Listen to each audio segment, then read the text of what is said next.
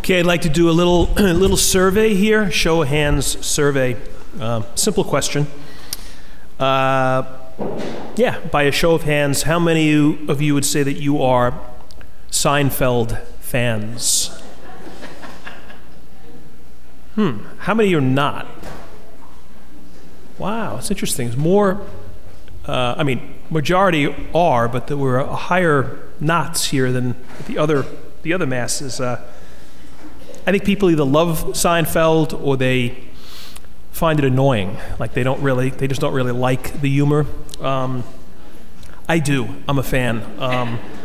I didn't really watch it a whole lot when they were making them back in the, I guess, late 80s and early 90s, but the reruns, I just eventually got hooked on them. George Costanza. I'd like to talk to you a little bit about him. He's one of the four main characters.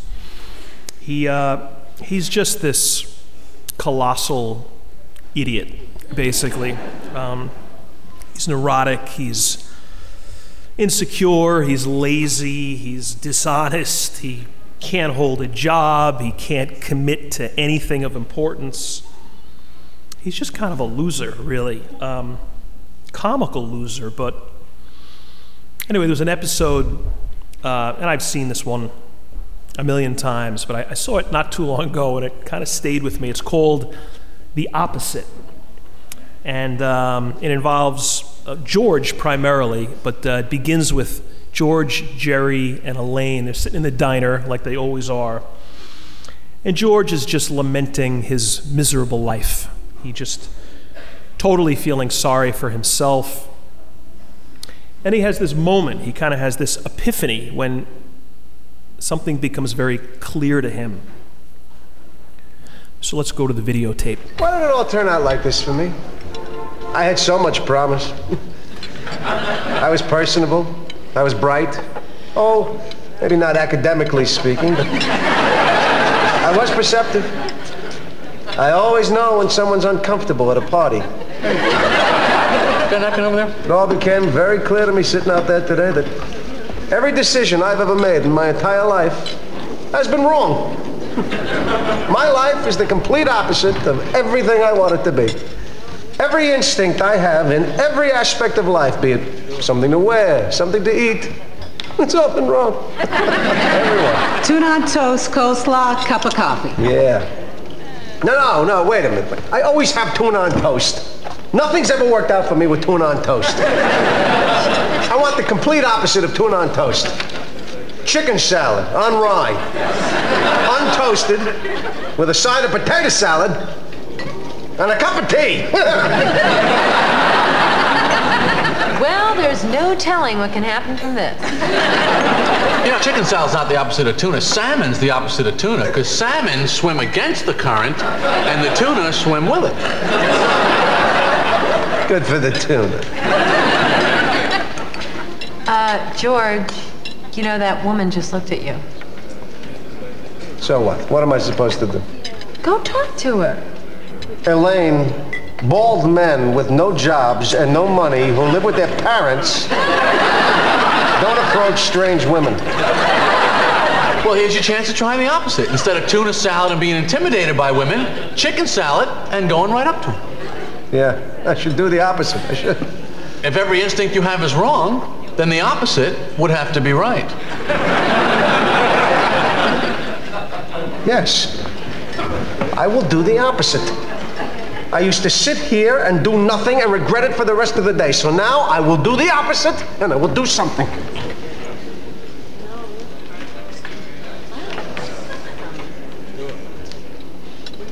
Excuse me, I couldn't help but notice that you were looking in my direction. Oh, yes, I was. You just ordered the same exact lunch as me. My name is George. I'm unemployed and I live with my parents. I'm Victoria. Hi.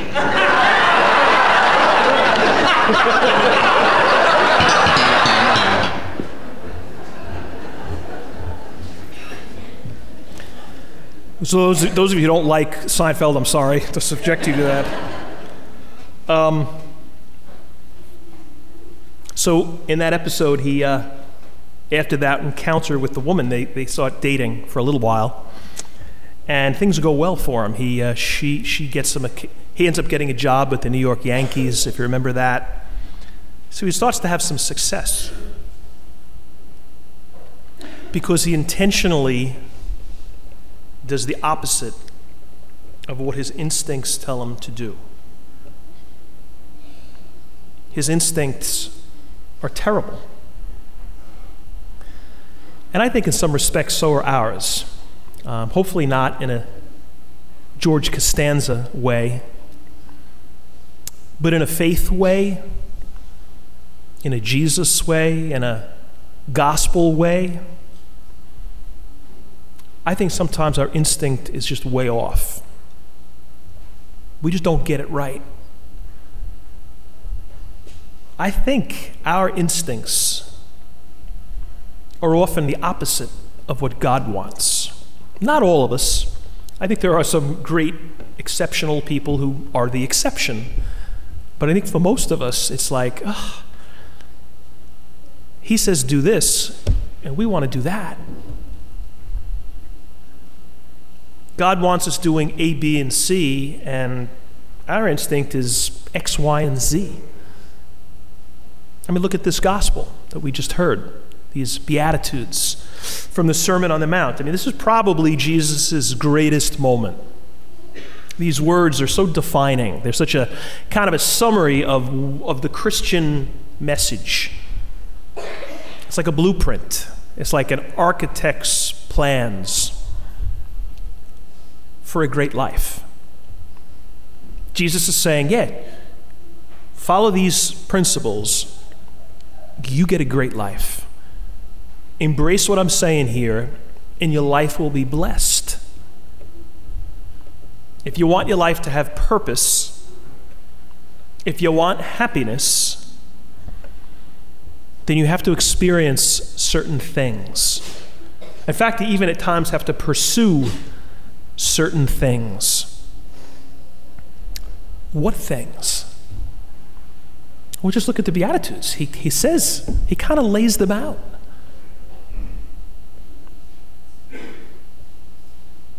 Persecution and poverty. He says, if you have some poverty in the course of your life and some persecution, that's going to be good for you. What? Lowliness and grief. Same thing.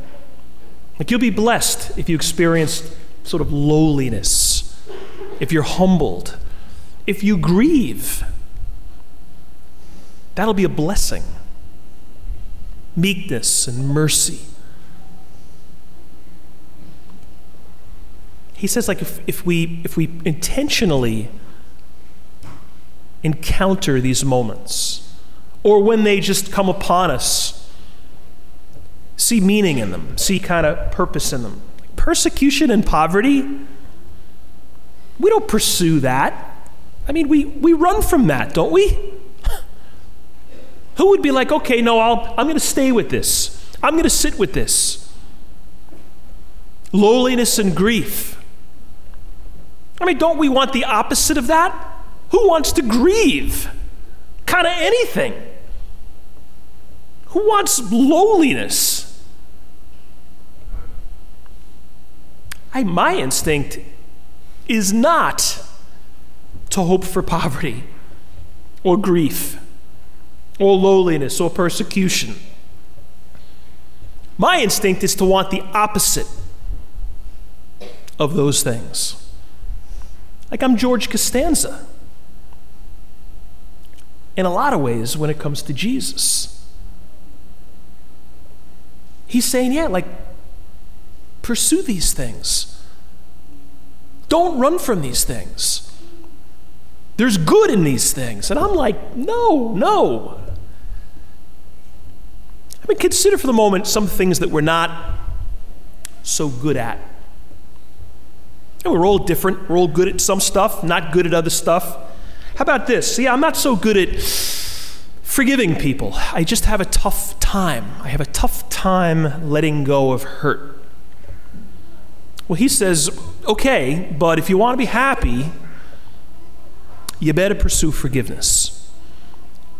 You got to have a forgiving heart if you want your life to be blessed. Or how about, I'm not so good at losing. I hate surrendering things. I have to win. Maybe you were like that as a kid, playing ball.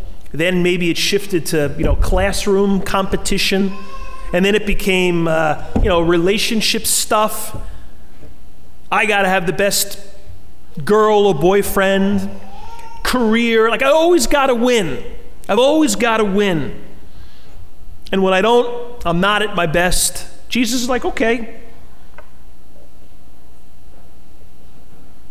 But if you want to be happy, you got to experience loss once in a while. Not 24/7, but you got to know what it's like to be humbled in order to be humble. Yeah, I'm not so good at conflict, maybe. I'm afraid to speak up at times when I know I should. Sometimes I run from communicating the truth because I know it'll be met with opposition. So I just kind of shut up. And he's like, okay, but if you want to be happy, don't flee from unpopularity. Like, there's a place for being unpopular, if it's for the right reasons. I'm not so good at having a broken heart. I've been burned in the past. Or I just miss someone or something, some time. So you know what? I'm just not risking that anymore. I just avoid getting close to any of those things. Certainly people, because I may be hurt if I lose them. So I'm just guarded. I put up the walls. And Jesus is like, okay, I'm not going to make you do anything, but if you want to be happy, you got to risk falling in love. Why was George Costanza such a mess? Do you remember his parents? Do you remember Frank and Estelle? They were crazier than George. They kind of made George look normal compared to them. They're the reason why George was who he was. I think Frank and Estelle screwed up George's instinct because their values were distorted. Probably because somebody before them. It's usually the way it works, right? Cyclical stuff.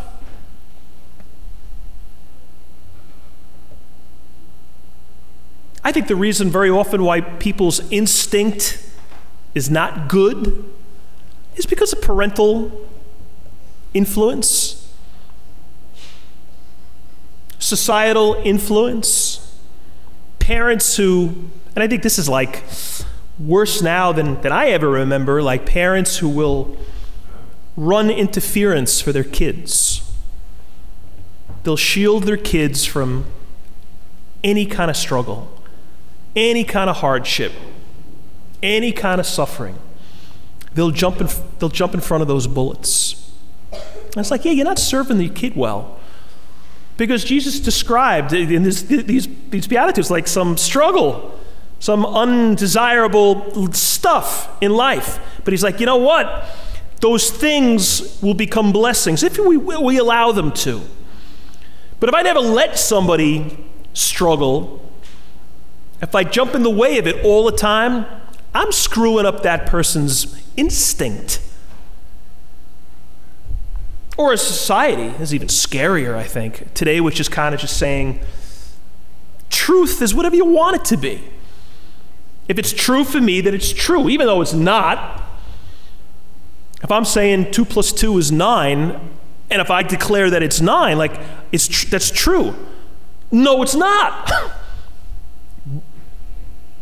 But our society says, well, if he wants to think it's 9, it can be 9.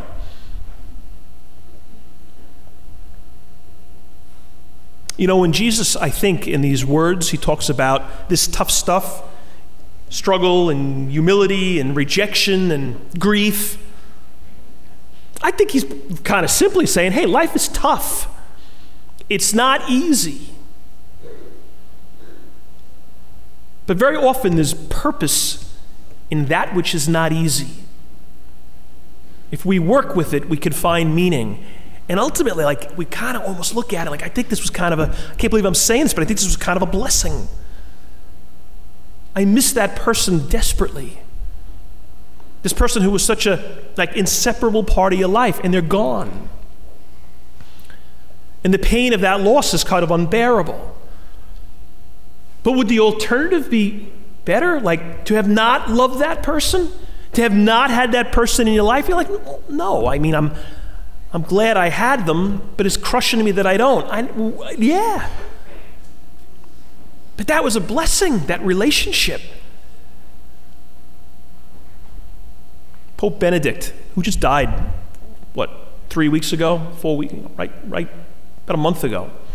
I love this quote from him. He said, "The world offers you comfort, but you weren't made for comfort. You were made for greatness."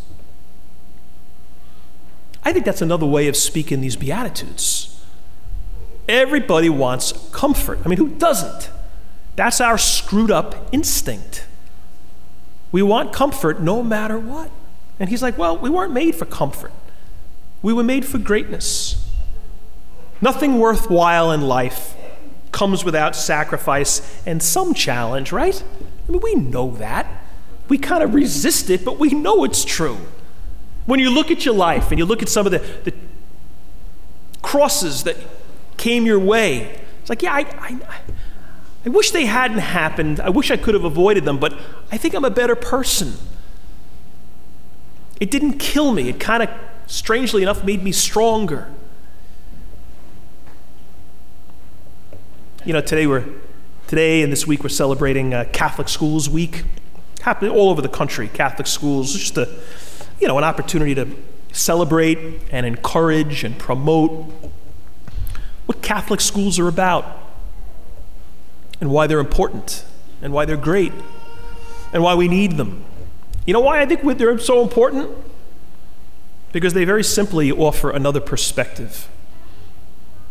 Catholic schools teach their kids that Jesus' way is the only way, despite what everybody around us says. Jesus' way is the only way. Like, these kind of hard to agree with principles in this gospel, like, it's not up for debate. Like, it's because he said them. Hey, if I said them, disagree with me all you want. If some poet wrote them up, disagree with the poet. Some theologian, some saint, yeah, that's all up for debate and interpretation. But when Jesus says something,